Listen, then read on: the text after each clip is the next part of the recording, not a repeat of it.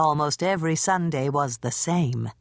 Tomie would run into the house, say hello to his grandfather Tom and Nana downstairs, and then go up the back stairway to the bedroom where Nana upstairs was. "Get some candy," Nana upstairs would say, and he would open the lid of the sewing box on the dresser, and there would be candy mints.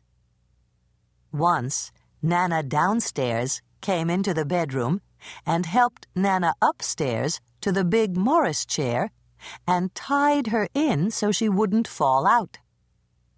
"Why will Nana upstairs fall out?" Tomie asked. "Because she is 94 years old," Nana downstairs said. "I'm 4 years old," Tomie said. "Tie me in a chair, too,"